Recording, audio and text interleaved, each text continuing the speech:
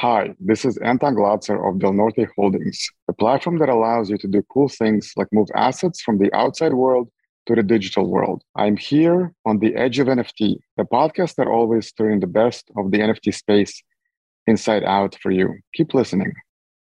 Hey, all you NFT curious listeners. Check out today's episode to learn how DelNorte identified and is solving one of the biggest problems with global real estate ownership. And what today's guest views as their pillars of strength and why they are meaningful. And how kindred hearts and favorite are making the business of social impact their business by sharing their hearts genuinely with the world.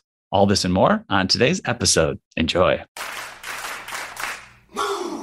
Welcome to The Edge of NFT with your hosts Jeff Kelly, Ethan Jeannine, and Josh Krieger, the podcast that brings you the top 1% of NFTs today and what will stand the test of time. We explore the nuts and bolts and the business side, and also the human element of how NFTs are changing the way we interact with the things we love.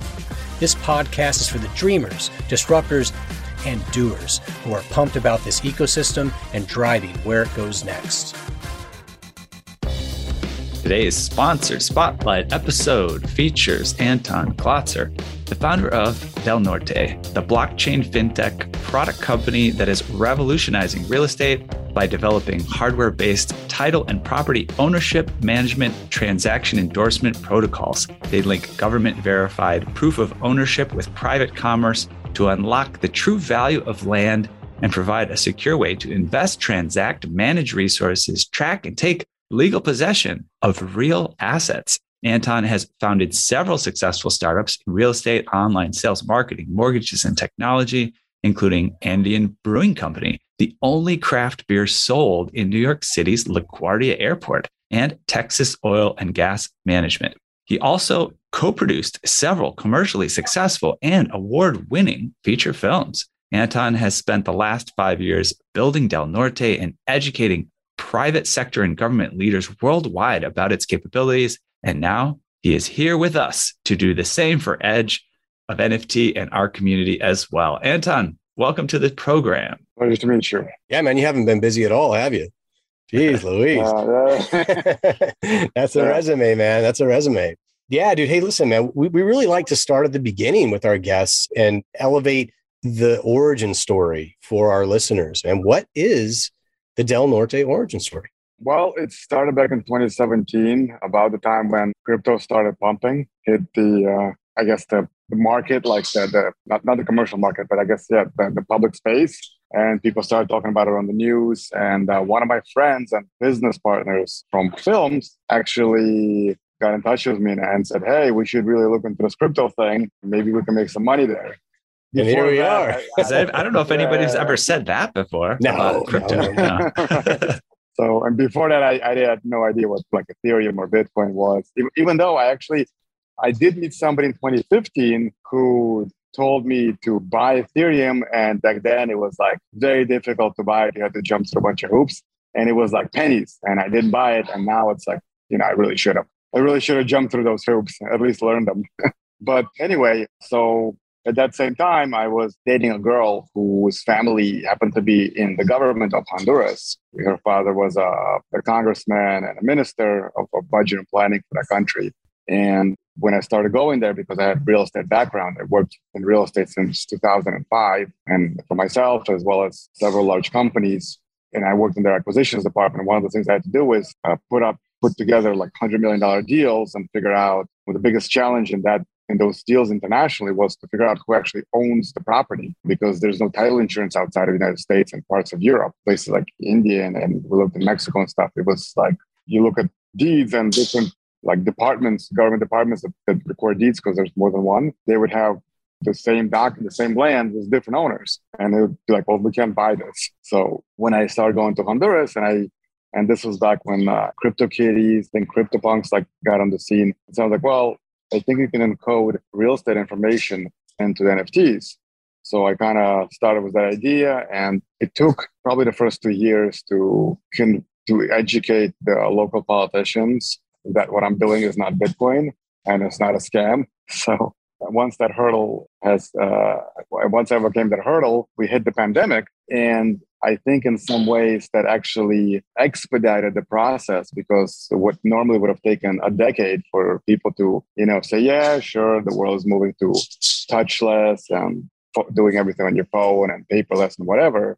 That 1 year was like a decade in education, because you couldn't leave your home. You couldn't just go and sign a document. Even when people were trying to do deals, I was actually doing a 1031 myself that was interrupted because of the pandemic. 1031 exchange. So when you change one real estate property for another in the US, because it was interrupted and because the lawyers and everybody were unprepared, it was something that should have taken months, took years, because they didn't have this touchless communication. So afterwards, in 2001, when things kind of opened back up and government sort of got back on track, they were like, hey, you know what? Maybe this will give you a shot, because whatever. We're already bankrupt. It's not getting any worse.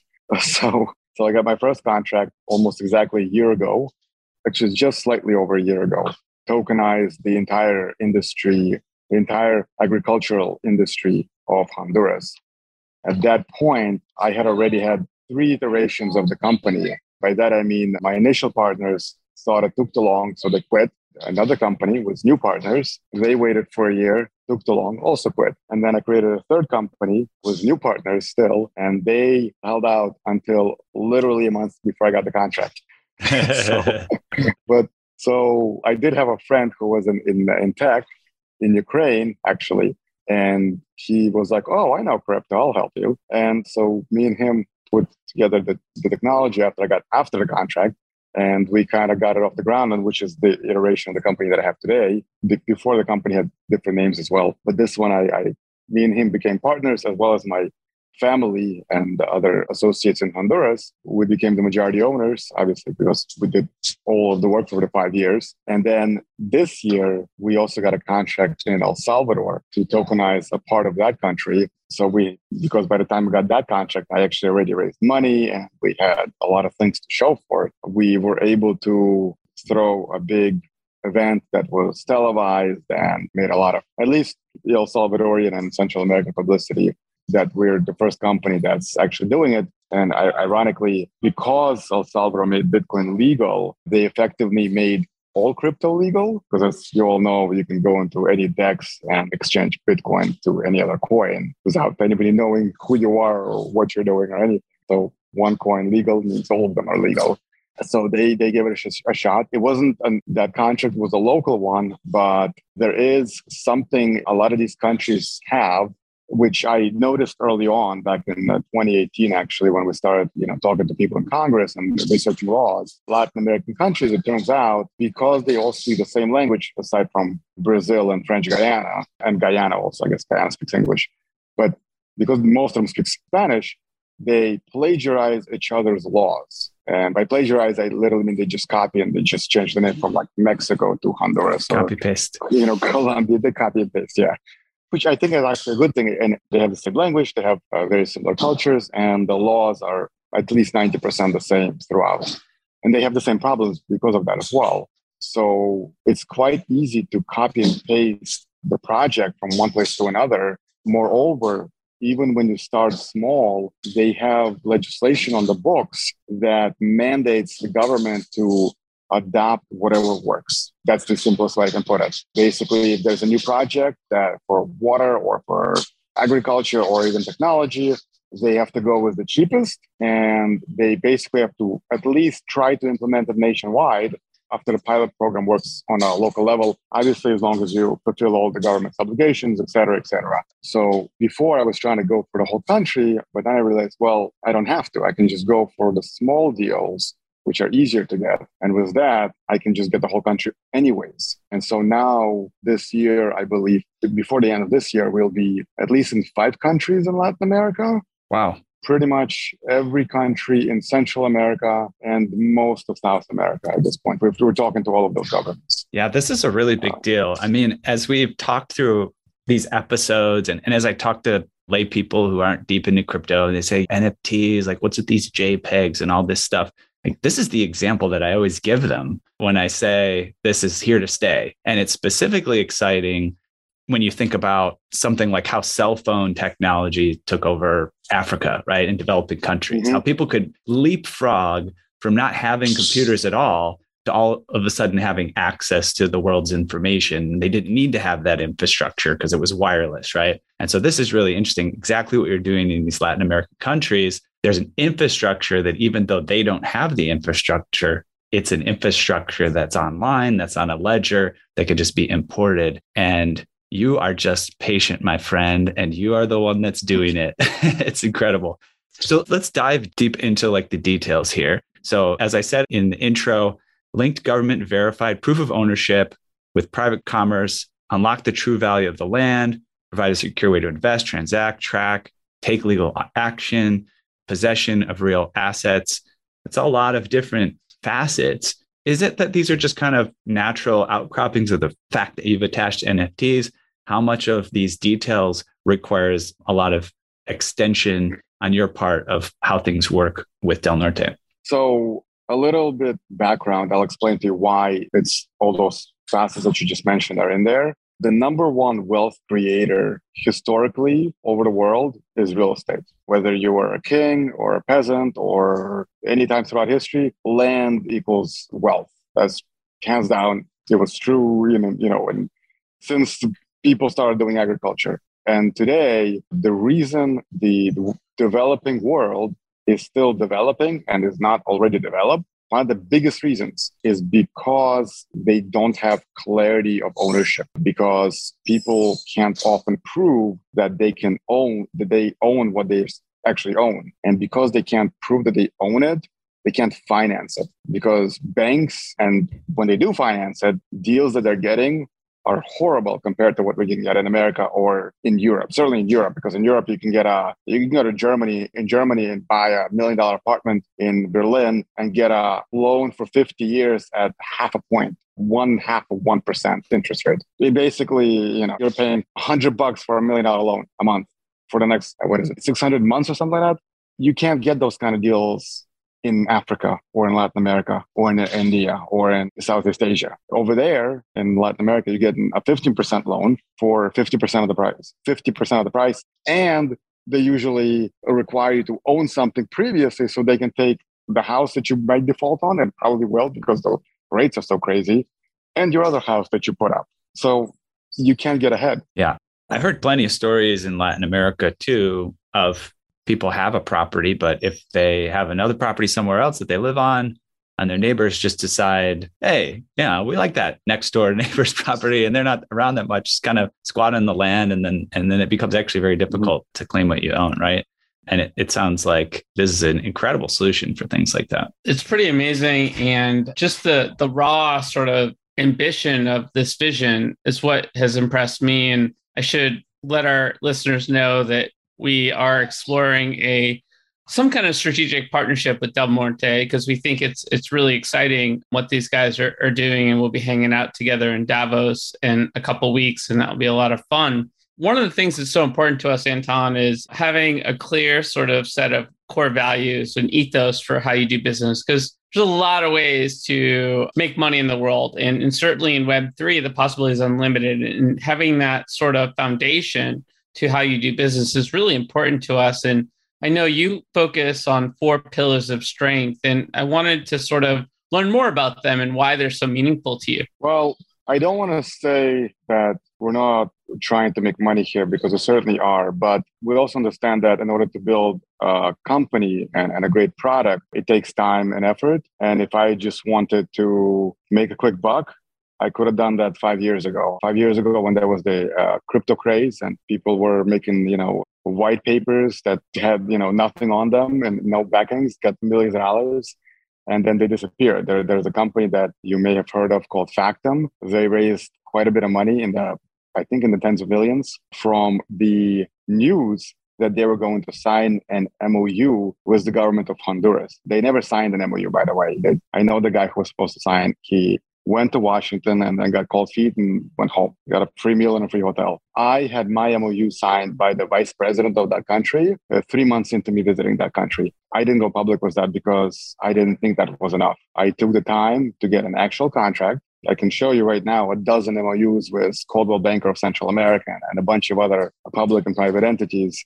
To me, while they are very important, and certainly investors like those things, they're not contractually obligatory deals. They're just, yes, we want to work with you, but we might not last minute. That is true. But I will say getting any kind of MOU from a governmental entity, regardless of contractual obligations, is still pretty impressive. And it sort of symbolically means a lot in terms of the intent of both parties, right? Yes, I agree. Yeah, but I mean, backing up, what are these sort of pillars that are foundational to sort of how you run your company and the culture that you're creating? So first and foremost, we are a business. And so our goal is to create wealth, both for the people who use our product and people who invest in our product. That is to say, our investors and our clients. As our slogan is create wealth and security for the people. And if we can provide that, that also covers our second pillar, which is our brand, which is protecting the brand. Our brand is very important because we want to be at one day in the future as big as Google or Microsoft or any of the other 5 tech giants.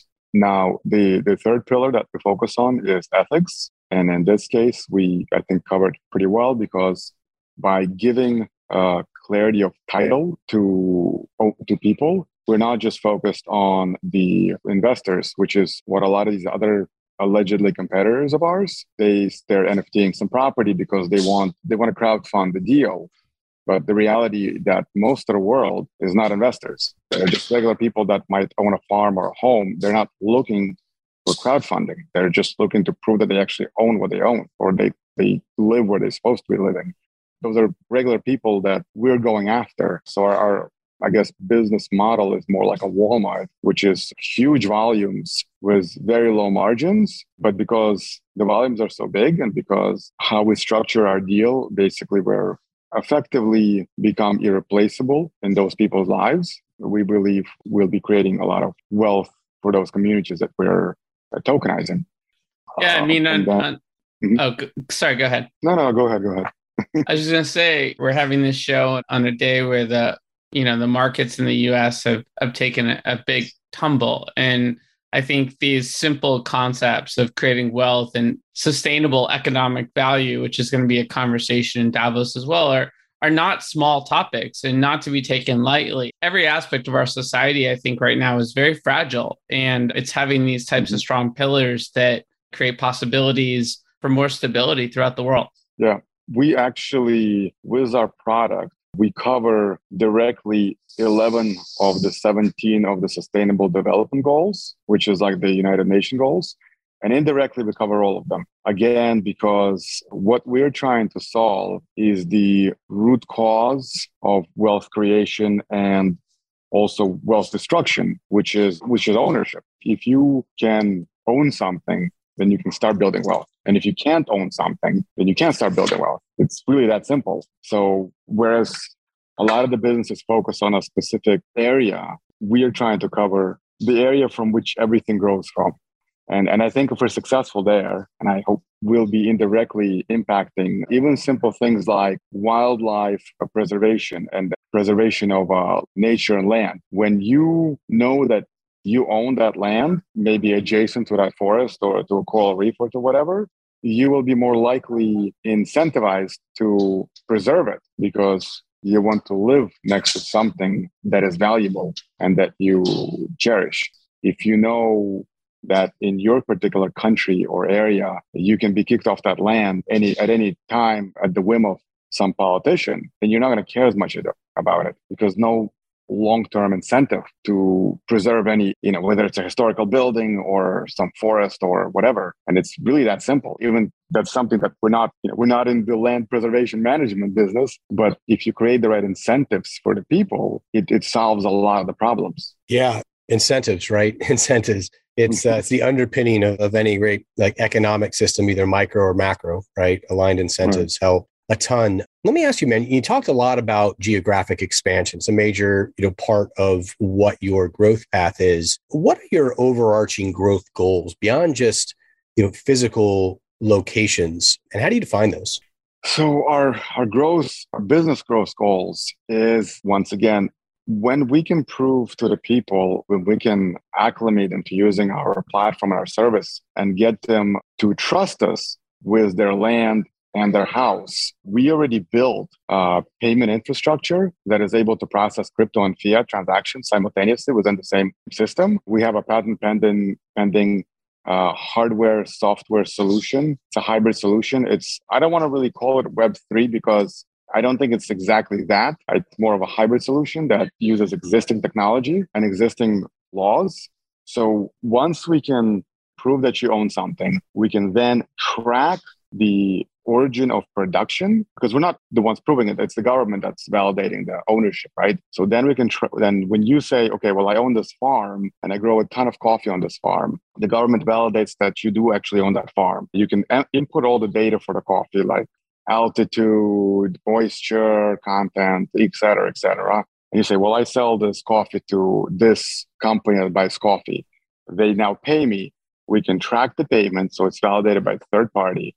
Now you have this entire infrastructure with supply chain management already built into it. And now the value of both your land itself and the asset that you produce on that land is expanded. And now you can take that to the bank, you can sell it for more money, and you can sell it to the consumer for more money because you can clearly show origin and you can clearly prove this was organic, this was grown with XYZ fertilizer, this was, I used this tractor to plow it or whatever it is. All that data already exists. People already have all this information. They're already using it. It's just not connected to anything. Or sometimes it is. But that supply chain is proprietary information of some company. We're giving them effectively an open source platform where you can plug in all this data and plug in all these other supply chains.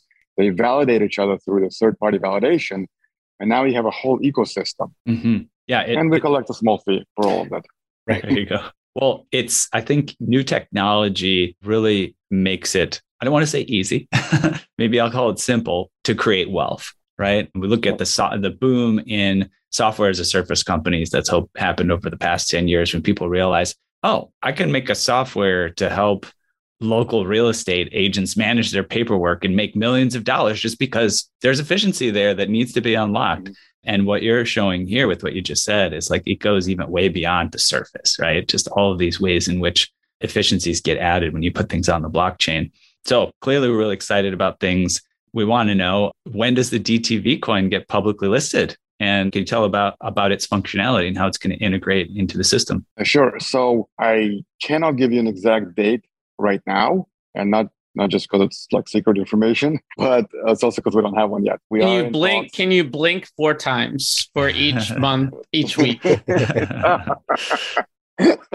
We are hoping that in June it will be public. We've had some delays, but nothing major. We are talking to several of the top 20 largest exchanges by volume. Again, I'm not going to name which ones because we don't actually ever deal with anybody yet.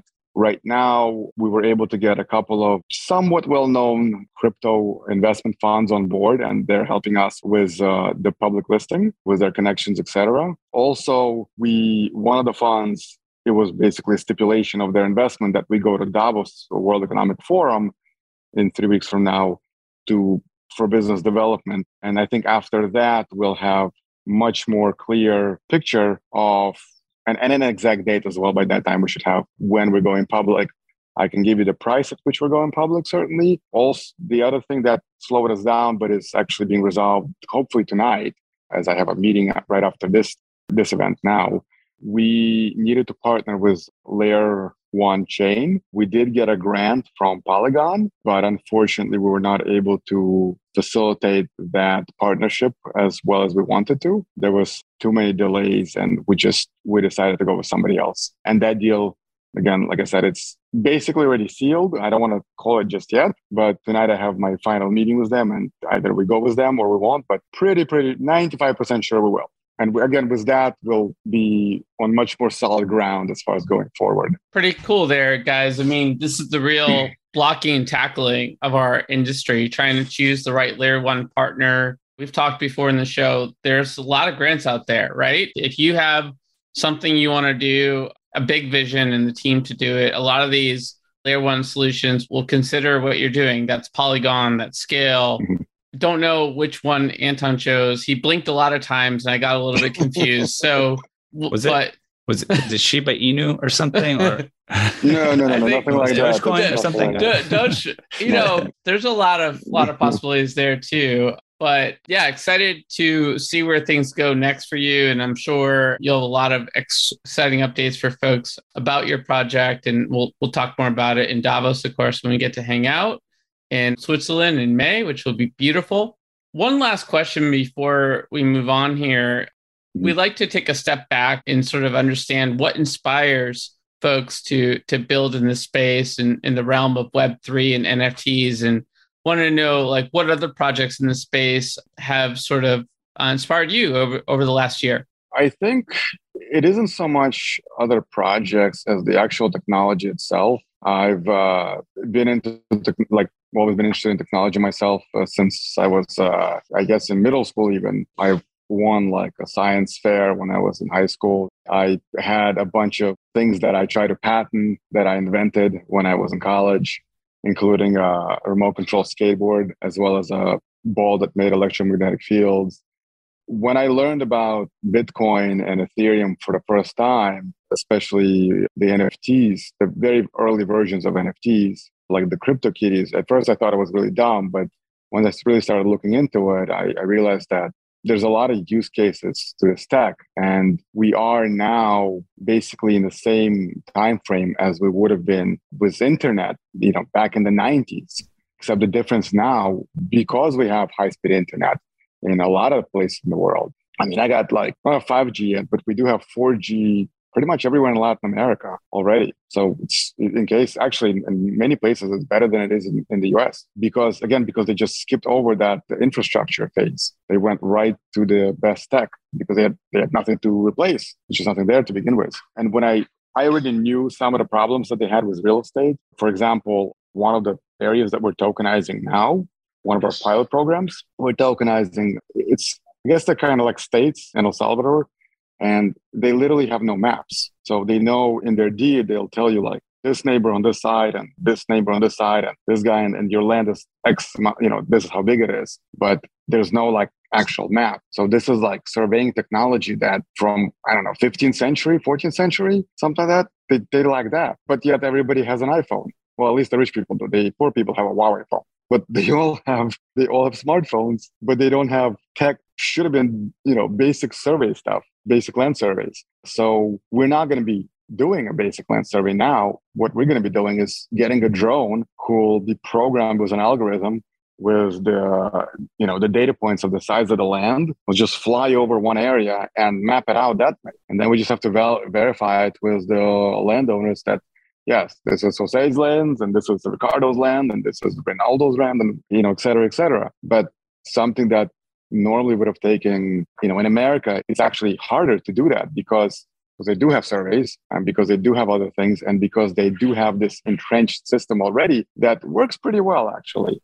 It's harder to replace it. And so when we're doing our project here in Miami, our both economic to us and to the people impact will not be nearly as impactful as the same project in Latin America. So pretty incredible. Yeah, man, that's amazing. It's interesting, this take you guys have pursued on this thing. We don't think a lot about real estate, internationally and the meaning of ownership and why NFTs can really help solve that problem in a lot of big ways. It just hasn't been something that's really come across our desk much.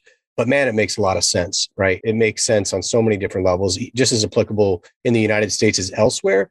But the net value is so much more, I think, internationally based on what you've described. It's so interesting. Really appreciate you sharing all that with us. So the growth potential of this, if you guys know what microfinancing has done for the developing world, with microfinancing, as you may know, it's basically tiny loans to people who are underprivileged or colloquially called poor people. All right. These are people who don't have bank accounts. They don't have, again, they can't prove that they own the land that they have. But let's say they want to start a business and they need a $100 loan, which to an average American, that's like whatever. It's a day's work, maybe, or maybe not even, depending on your job. But for them, that could be a month-long salary. And so they can't get that. But with microfinancing, which was a big boom about a decade ago, if you got a cell phone and you got an application, you can get a tiny loan and you can start a home business. So And that industry has become, I don't know if it's $1 trillion industry, but it's certainly in the $100+ billion industry globally. I mean, I think it's in the tens of, not 50 billion just in India alone already. So what that microfinancing has done for small businesses and economic development in places like Africa and Latin America and Asia, we hope to have that type of impact for macro financing. Because when you can prove that you own the land and the real estate, you can make it liquid. You can inject money into it. People, investors, banks, crowdfunding, etc., are no longer scared to finance that deal. So you can literally liquefy in the money sense all of the real estate. And depending on which source you look at, there is about $300 to $500 trillion worth of real estate in the world. And because majority of the wealth comes from real estate, and the markets in most of the developing nations are not trusted or well known, again, because it's very hard to prove and it's very easy to cheat. For example, Honduras, El Salvador, Nicaragua, Guatemala, they all have stock markets. You're not going to call your buddy and be like, hey, buy this hot stock in Guatemala. It doesn't happen with the locals because they don't trust them. You look at this is public information. You look at their charts and the trading history. They might have, at best case, like one trade a month. It's a joke. Right. Yeah, man. Trust. We can impact all those markets. Yeah, in a big way, man. In a big way. Well, we appreciate you getting into all the details there, man, and sharing them with our listeners. There's a lot of big momentum here. We see really big things happening for you, man. Yeah, we're just excited to see what's next. Excited to see these next steps for you. Hey there, NFT Space Cadet. Let's zoom in on the globe from outer space today to Abbot Kinney Boulevard in Venice Beach, LA. Let me show you a cosmic tech beacon that shines out among the bustle of fashion, art, and food there. It's a thriving software dev, data science, and design studio known as AE Studio, where scores of the sharpest minds have come together to help founders and execs create software and machine learning solutions that are not only profitable and increase our agency as humans, but that give us that warm, fuzzy feeling that elegant tech so wonderfully does. AE's breadth of talent allows them to build anything from instillvideo.com, it's a health, fitness, and wellness app that makes your chakras tingle, to award-winning brain-computer interface solutions that could quite literally bend our minds. Oh, and keep an eye out for Token Runners, their NFT white label marketplace, as well as their highly anticipated NFT drop, Boomer NFT. Now, for all you degens who strive to shed the cummerbund and pearls comes a jaw-dropping, awe-inspiring partnership, not seen since the heyday of Shaq and Kobe. It's called Edge of AE Studio, and you can find out all about it at edgeofae.com. That's right, this full-service, soup-to-nuts, end-to-end, whole enchilada NFT service can help you, yes, you, Randy, launch your NFT project. Edge of NFT and AE Studio have come together like Voltron to get your project in gear so you can hightail it straight to the moon, stardom, and maybe even your own private yacht. Go to edgeofae.com to find out more. That's edgeofae.com. Actual results may vary depending on moon landing location, domain of stardom, scale and model of yacht, as well as whether scale model of yacht or actual yacht. We wanted to take a minute and move to our next segment, though. And it really is an exciting one. It's a hot topic, actually, that has come across our desk and wanted to kick it over to Ethan to talk a little bit about what we're looking at here. Yeah, sounds great. Great interview, though, Anton. Great to get to know you here.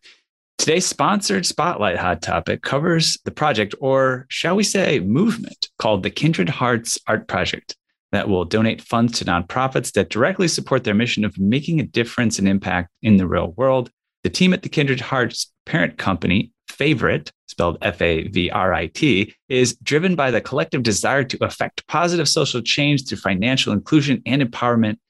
Believe that every individual, regardless of age, race, gender, class, ethnicity, citizenship, or social status, deserves to be treated like the favorite and given the opportunity to succeed. Favorite partnered with over 50 artists and contributors to launch Kindred Hearts.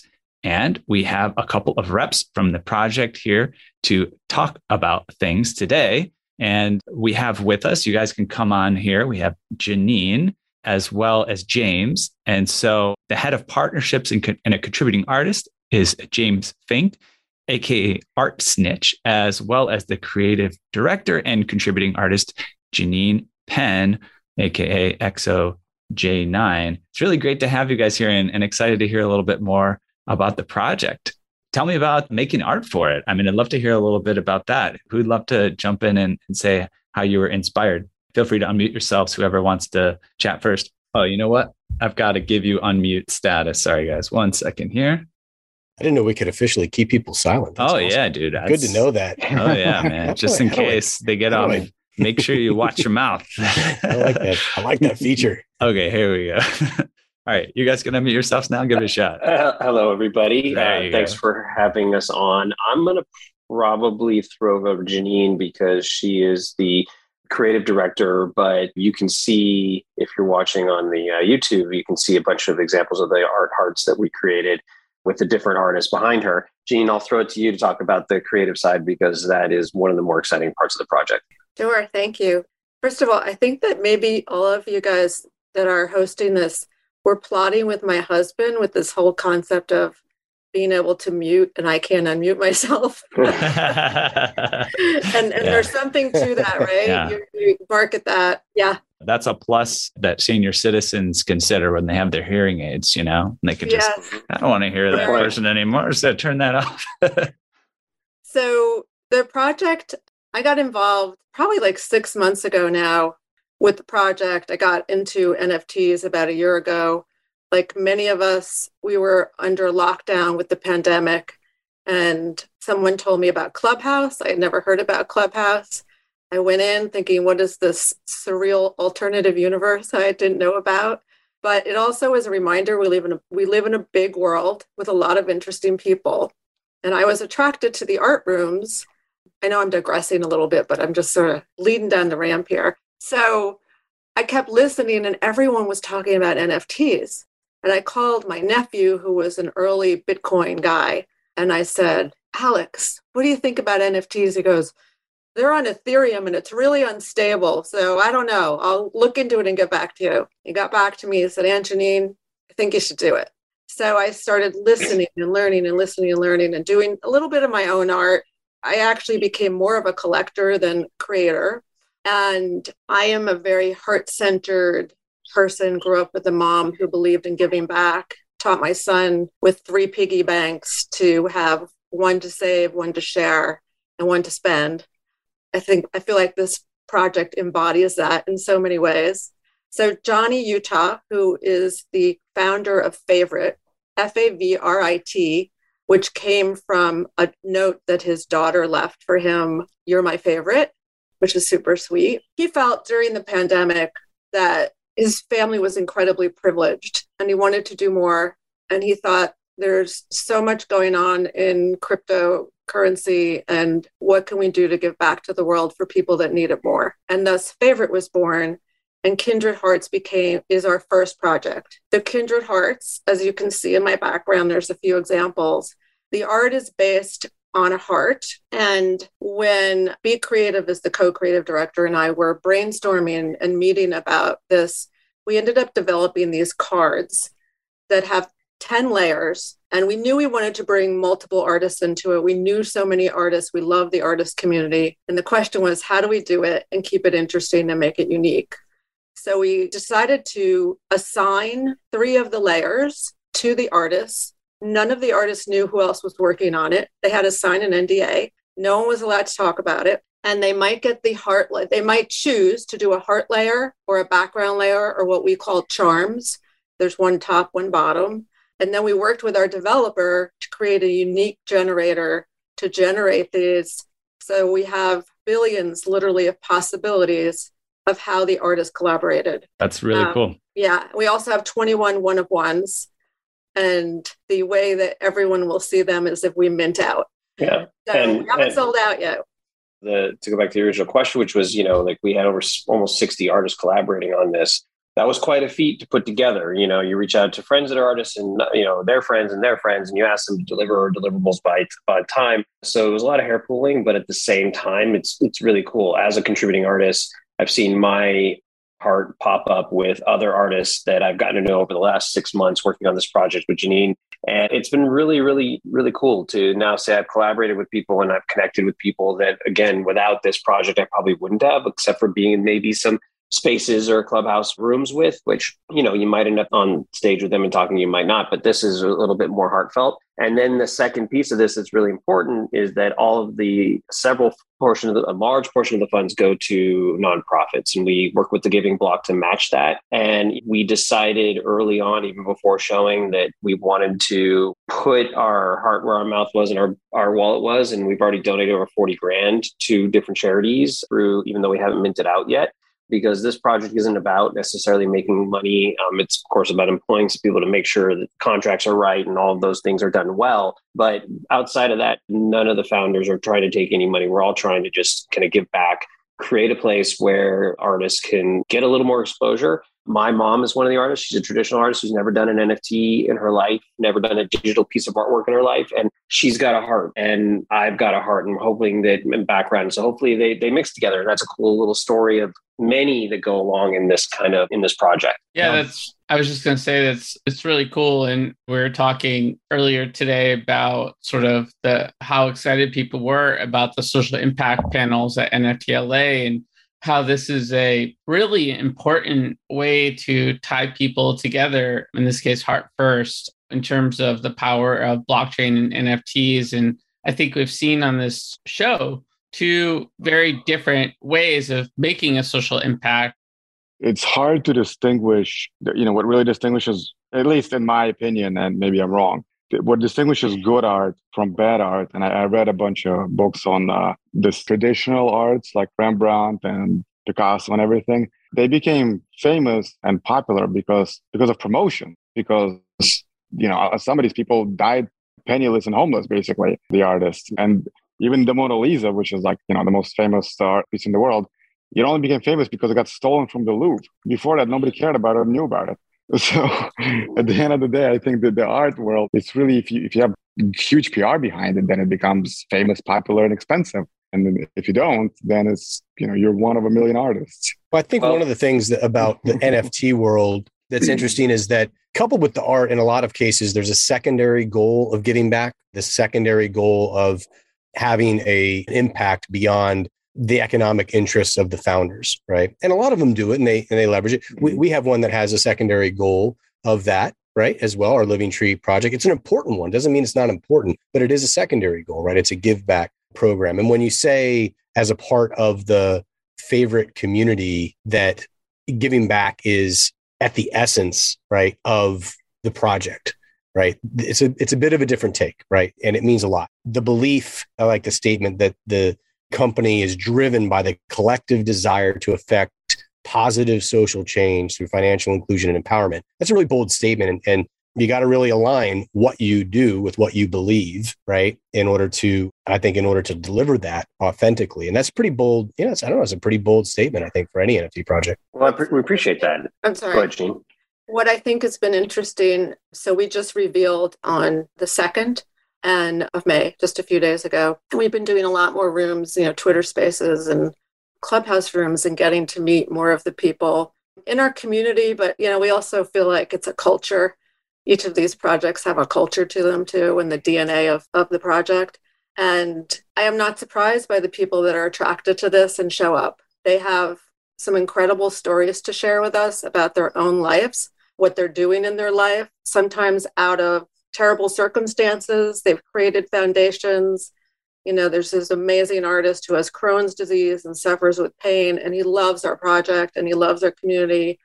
And there's other people, they're not just heart-centered, but they also are a culture of giving back in the world and taking bad situations and making them good, and looking at someone down the street or across the world saying, I can help. I might be in this situation, but I can help. And that's really important. Our whole team is the same way. I think that's why we're all in this project, but also the people that are collecting are like-minded. And what's also interesting, I'm sure most of you have collected projects there's always a lot of flipping that goes on early on. There's always the flippers, right? Nobody's putting them up for sale. They're holding. Now, I think part of that is the mission. And I think part of it is, I know I'm totally biased, but the art's awesome. We get so giddy every time we see a new one revealed because we don't know, like, is it going to be Charmaine's heart and Kane's background or someone else? These are artists that are really well known in the space. And the artists are all like on Twitter saying, oh my God, that's so amazing. And Kane the other day, he's like, I've never felt this way. I usually want my art to go out in the world, but I feel like I want to collect all of mine. I want them to be mine. So there's a lot of emotion here. Yeah, it reminds me of this game. Are you guys familiar with it? It's called Exquisite Corpse. Has anybody ever played this? I think there's various names for it, but it's where you fold an 8.5 by 11 into 3 segments so that you can't see any of the other segments. And like one person draws like the legs and they just draw a couple lines to inspire the next person to draw the midsection. And then they fold that over and they just draw a couple of lines for someone to draw like the head and shoulders, right? Of like an exquisite corpse or a monster or something like that, right? And it's always fun to do. Like it has a very similar ethos, right? You get a little bit of a place in the project, but you're really throwing together everybody's inspiration to create something that is a surprise, but usually like a pleasant and interesting surprise, right? Yeah, feels like that very much when it reveals. Yeah, it's hovering through a lot of these on Twitter and the reveals that people have shared, and yeah, there's so much beauty from like the zebra heart with the dolphin hanging out, the seahorses to the heart with a skull in there, and in all different versions of beauty here. And congrats on what you guys have done, and I wish you the best with the journey of this project and wherever it leads from here. And I guess we have a little giveaway for our fans as well for this project. So 10 Kindred Hearts, is that correct? I believe so. Yep. Yeah. Yeah, that's amazing. Yeah, NFT mint passes for that. So yeah, amazing. We really appreciate that. Keep an eye on our socials, listeners, for the details on how to secure one of those coveted passes. And we'll have some information on that very, very soon. But also, we want to make sure that folks know where to follow the project and all of the fun happenings around it. Where should they go? Website, socials, etc.? Yeah, so it's kindredhearts.io is the website. And then Kindred Hearts on Twitter is probably the best place to stay in touch with everything that we're putting out there. And people tagging us and, mentioning us as they reveal their hearts and showing off, as well as a lot of the artists. They're pretty active on our socials and kind of celebrating what they're seeing as well, which is cool because we've had some very large artists that have participated in this, as well as some new artists. So a lot of action and talk and celebrating. Yeah, something to celebrate for sure. Love the mission, love the vision, the alignment, the DNA, everything you guys have shared with us. We'll be following really closely, and we hope our listeners do as well. Thank you very much for having us. Much for having us today. Thank you so much. All right, we'll talk soon. All right, bye later. Amazing stuff, guys. So we wanted to just do a quick shift to our next segment as well. And it is about giving back. It is about elevating, folks that are important to us and important to our community. And so wanted to kick it over to Josh for a little fan shout out. So Josh, the floor is yours. Yeah. This one's really special, guys. I've known Eugene Lopin for a long time, and so does Anton. He's been a friend of mine in the crypto community for many years, and he was kind enough to introduce us to Anton, and he's been cooking up some really cool stuff in the background. And one of those projects is actually Magnetic 3D, and he's now joined as head of growth and partnerships. So congrats to Eugene for this new exciting role. And for those of you that went to NFT LA, you got to see what Magnetic 3D is all about. And it's cool, guys. So what we're talking about is they're developing holographic display technology. They're all about the hardware, the software, and content solutions for market-leading glass-free holographic displays. And these are 28 to 100-inch screens in tablets. And he's come on to manage this division so for consumers in the space. So if you want to check out some really cool holographic displays, look at Magnetic 3D, and you can reach out to Eugene on Twitter at Lopin Eugene. That's LOPIN EUGENE. All right. Very sweet. That's very cool. Thanks, Josh, for giving that shout out here. And Anton, man, we covered a lot of ground today, and There's a lot to digest. I think for a lot of people, there's probably a learning curve here. And we want people to be able to go and dive a little bit deeper with DelNorte, learn about it, and be able to support it. Where should folks go to do that, both website as well as socials? So we actually have two websites. One of them is specifically for the coin, and then the other one is more of a business website. It talks about our various platforms and technology, and that one is more for business and governments. The coin one is very simple. It's just dtv.tech. That's dtv.tech. And the other one is DelNorte.space. Perfect. Thanks so much, listeners. Go check it out. So much to uncover there. Lots of layers of the onion to pull back. So word on the street is we also have a little giveaway from DelNorte. Got some Ditto NFTs and DTV crypto coins. Anything else you want to share about that little giveaway, Anton? Yes. So early on this year, really, the metaverse thing kind of took off, and a lot of the people that I spoke with, they're like, hey, what are you doing about the metaverse? Or why aren't you in the metaverse? Or this and that. So we're actually opening up an office in the metaverse. And one of the things we created is this little cartoon robot to teach people about the products, about the company, and about the coin. And the robot is called Ditto. It's DelNorte robot. It's just a short. So we are specifically for the show created 100 of these NFTs, and we're going to give away 10 of them. They haven't been. So this is my first NFT launch, just so you know, for these cartoons.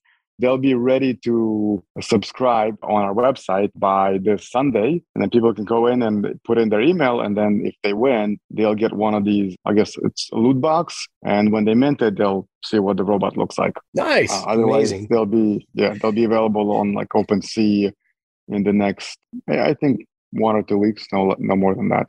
We also, the reason I mentioned Metaverse, we also partnered with this company, with an individual named Marcus Shingles, who is the former president of XPRIZE, and he was the co-creator of the Metaverse education program for the World Economic Forum and the United Nations. And this company is called Exponential Destiny. We're partnered with them now, and they will be doing the Metaverse education on our behalf. And that is something that we are actually donating to the places where we open up a pilot program in every country or every city and state. We will be doing the Metaverse education. We'll have a Metaverse office, and then we will have this little Metaverse robot that'll ideally hold your hand and walk you through all the Metaverse and show you how you can tokenize real estate and certify the token and do all the transactions, et cetera, et cetera. Nice. Well, guys, keep your eye on our socials for giveaway details. We'll get you all the information on how to enter and participate through our platform. Very, very cool. Very generous of you. Thanks, Anton, for offering that. Mm-hmm. And thanks again for everything today. We really do appreciate having you on and sharing with us everything you've been working on. So I guess we reached the outer limit at the edge of NFTs for today, guys. Thanks so much for exploring with us. We've got space for more adventures on this starship. So invite your friends and recruit some cool strangers to make this journey all so much better. How? Go to Spotify or iTunes right now, rate us and say something awesome. Then go to edgeofnft.com to dive further down the rabbit hole. Lastly, be sure to tune in next time for more great NFT content. Thanks again for sharing this time with us today. This episode was brought to you by today's guest and sponsor. The creators of Edge of NFT will be compensated to support the production costs associated with the program. We are very selective when deciding who to have on these shows, but we are learning as we go just like you. The views expressed are for educational, informational, and entertainment purposes only, and are not intended to serve as an endorsement or investment advice. You are urged to do your own research as well as consult a reputable financial advisor before making any investment or purchase decision.